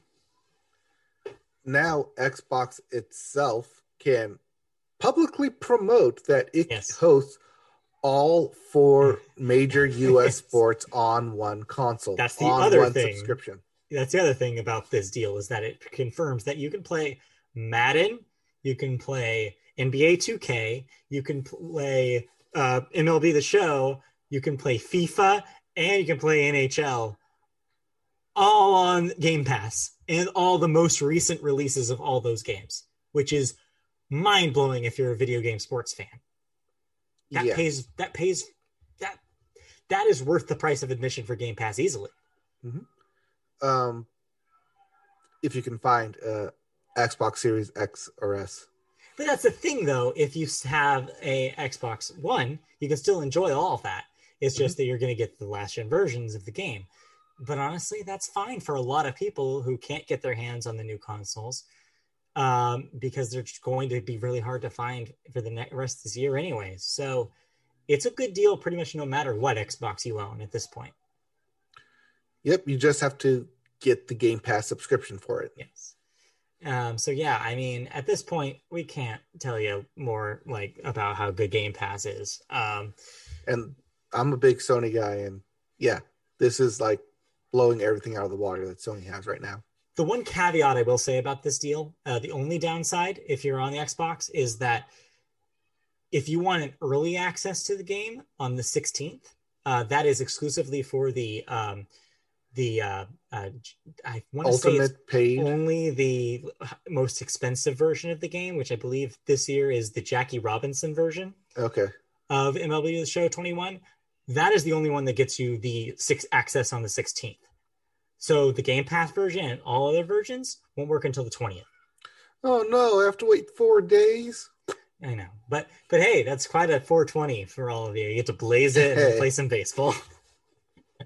So yeah, we'll obviously be playing this. Now I have no excuse. In fact, It's really funny. Days before this was announced, I had already pretty much decided that I was in on the Xbox version this year because I wasn't going to get a next-gen system this year. So I was like, well, I as well get it on the system that we play. And so I was going to pay the $60 to buy this. And when they announced this, I was like, well, shit. Now I don't even need to spend that $60. This is why you don't pre-order shit. Why you don't pre-order. Although what I understand is that those pre-orders were easily canceled on Xbox, so you didn't have to worry about it too much. But yeah, it's great. So I'm going to be there day one on the 20th, and we'll have lots of feedback for you because we'll be playing it. Yep. I mean, our episode's on 421, so you'll have a whole day to play it. Perfect. We'll have a lot of experience. That's in 2 weeks, though. So, in the meantime, since you do have Game Pass, I heard you played a game. Yeah. So one of the things about Game Pass that's nice is that even if you're not necessarily sure you're going to like something, you can download it and try it on a whim and see if it's something that's up to your speed. So a couple weeks ago, you talked about the demo for Square Enix's new game, Outriders. And you pitched it. A quite positive take on it. You had a good time with the demo. And your pitch on it was it's like a loot shooter, kind of like a Borderlands, but in the third person kind of cover-based gameplay of a Gears of War, per se. And I've heard that pitch multiple times. And more or less, that's what this game is. So I've put in, at this point, I want to say almost 3 hours. I got a handful of missions beyond the part of the demo for sure at this point. Kind of got in the meat of the game where I'm doing side missions, and I have my class abilities. I'm a tech romancer because I like long distance shit. And yeah, it is definitely what people said it was. It is a loot shooter with some light live game stuff in it. Like there is a hub that you use to go to different mission locations. There is loot that you're getting constantly, new guns and armor sets to upgrade your character with. There's a world leveling up system that's not too dissimilar to stuff that's been in the Diablo games in the past and other similar RPGs, where you'll be unlocking these like difficulty tiers essentially that keep going up, which you can always move down if the game gets too hard. It's kind of a nice thing. It's class based, as I kind of mentioned. There's multiple classes you can choose from with different abilities. And it's also co-op. So ideally, it's a 4-player game that you can have everybody kind of intermingling their skills together for best effects. On paper, this should be something that I enjoy. The problem is when you're actually playing it. So it's kind of interesting setup. It's kind of interesting world. I think that the premise of kind of Earth died, we found another planet, that planet's bunk too, but now we're stuck here and there's been a war. Your character goes into cryo sleep, wakes up, all shit's broken loose, and you have to deal with it essentially. But hey, you were in this lightning storm, so you got special powers, so you're better than everybody else. But there's other people, ne'er-do-wells out there that also have powers that are going to be your mini bosses. It's pretty stock sci-fi game story stuff, which would be fine if the storytelling wasn't just so bad in this game. The voice acting, terrible. Dialogue, terrible. So that, and you get a lot of dialogue at the beginning of this game in the tutorial section. So immediately right at the bat, before I even actually played the game, I was like, ooh, the production values on this thing are lacking, which makes me wonder if there was some sort of COVID-related reason that maybe they couldn't record in the way that they would have in an ideal scenario, because it just sounds awkward. All the deliveries are really, really rough. Then I actually played it, and yeah, the elements are all there, but the actual practice of the cover-based shooting is nowhere near as smooth as it is in a Gears of War. In fact, the analog I actually felt that it was closer to was Ubisoft's The Division. Enemies have similar health bars to The Division. The shooting feels like that kind of lighter, kind of not as heavy shooting. Even the skills gave me kind of a military shooter vibe, especially the Techromancer, because you have basically the equivalent of a frag grenade, the equivalent of a turret, and the equivalent of like a barrage, like a missile barrage that shoots ahead of you. And so I guess I was looking for things that maybe elicited more of that kind of sci-fi kind of tinged kind of thing, but they didn't feel like that. It felt very generic to me in a way that I wasn't anticipating. From what I understand, once you hit like level 10 and things open up a little bit more on the skill, in the skill kind of area, that the skills get more varied, and there's like loot that changes some of your skills in different ways. That all sounds interesting, but the feel of going from cover to cover and shooting just moment to moment for me felt sloppy. I wanted there to be a 60 frames option for this. This is a very 30 frames, like very old, like creaky looking game. And I was hoping playing it on Xbox Series X, or not Series X, One X, that there was going to be some sort of 60 frames mode that I could maybe tone down the graphic quality just to get those frames where I wanted them. There is not. No graphic settings in Outriders on the One X. So it felt old and bad and shaky in a way that I haven't felt in a game in a while. I guess I've been spoiled by playing shit on the PC. Also, to note, I was hoping this was on PC Game Pass. It is not. That's why I had to play it on the Xbox One. I wonder if the MLB will be available on PC or if it's just Xbox. No. There's no PC version actually of the show 21 announced, in fact. So that is going to be Xbox exclusive as well. So yeah, I wonder, which made me think the whole time is I bet this plays a lot better on the PC or on a new, next gen system because yeah, even the Xbox One X version of this thing does not run well. Um, but even beyond just the performance, it just didn't feel good to play for me. And maybe that's because I was expecting something like more like Gears of War, and that's not what this really felt like to me. The loot wasn't that great that I was getting anyway either, so that wasn't even that much of a carrot to keep me going. So I had an experience late last night where I was like in a combat scenario that I was having a really hard time with, and I was just whacking my head against and died like 4 times. The game kept telling me it's like, hey, move down your world level to make it easier for you, and I'm like, game, no, because there's enough benefits there because it's like it's just so I had that moment where I was You have to like get good. I had that moment where I was like, do I stay with this game? Do I keep going with this? Do I keep hitting my head against the wall to see if it gets better? Or, hey, this is on Game Pass. Is there any reason for me to keep playing this? Turns out, no, was the answer I landed on. So I don't think I'm going to go back to Outriders. Well, that's the good thing about Game Pass is that yeah, you don't buy the games, that yes. they're just there if you want to play them. Unfortunately, that's also the bad thing about it is that you don't buy the games. If they're gone off Game Pass, I think it gives you a 30-day window to purchase them. But yeah, Game Pass is rotating as Microsoft sees fit. good And deal. you can also rotate games as you see fit. If it's not your game, there's something else out there. Yeah, and so it looks like this is not your game.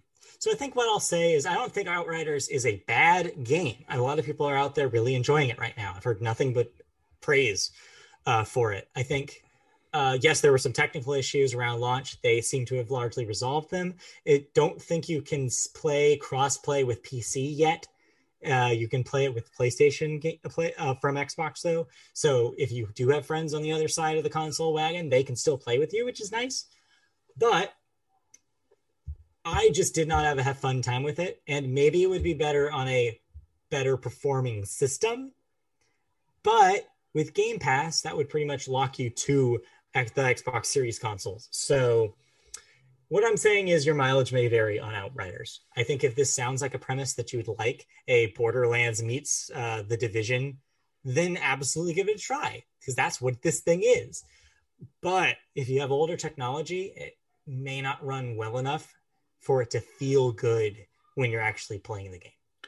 From the numbers that I've seen, it's at least doing better than Marvel's Avengers. Oh, easily. I bet Square is very quick to come after this game's release and be like, hey, look at these numbers. Look at these concurrent players that we're looking at with this, because they want to erase all memories of how badly the Avengers did. And remind people that this is the one that hit. Because turns out if the game actually has an interesting premise to it and isn't muddled in all microtransaction city, that people will play it and like it. So yeah, your mileage may vary on Outriders. Not my thing, but I think it'll find an audience very quickly. All right. Okay. I didn't really play anything else. I've still continued streaming Final Fantasy VII. You coming to some sort of conclusion with that one? You're getting towards the end? I don't know, because you know my gameplay. I'm only playing 2 hours every day, so that's 6 hours a week, and then it's in and out of doing all side missions because that's how I play. Yeah. So, it's very. Can I help you? Anyways, I'm continuing streaming it on Twitch 2 hours, but okay.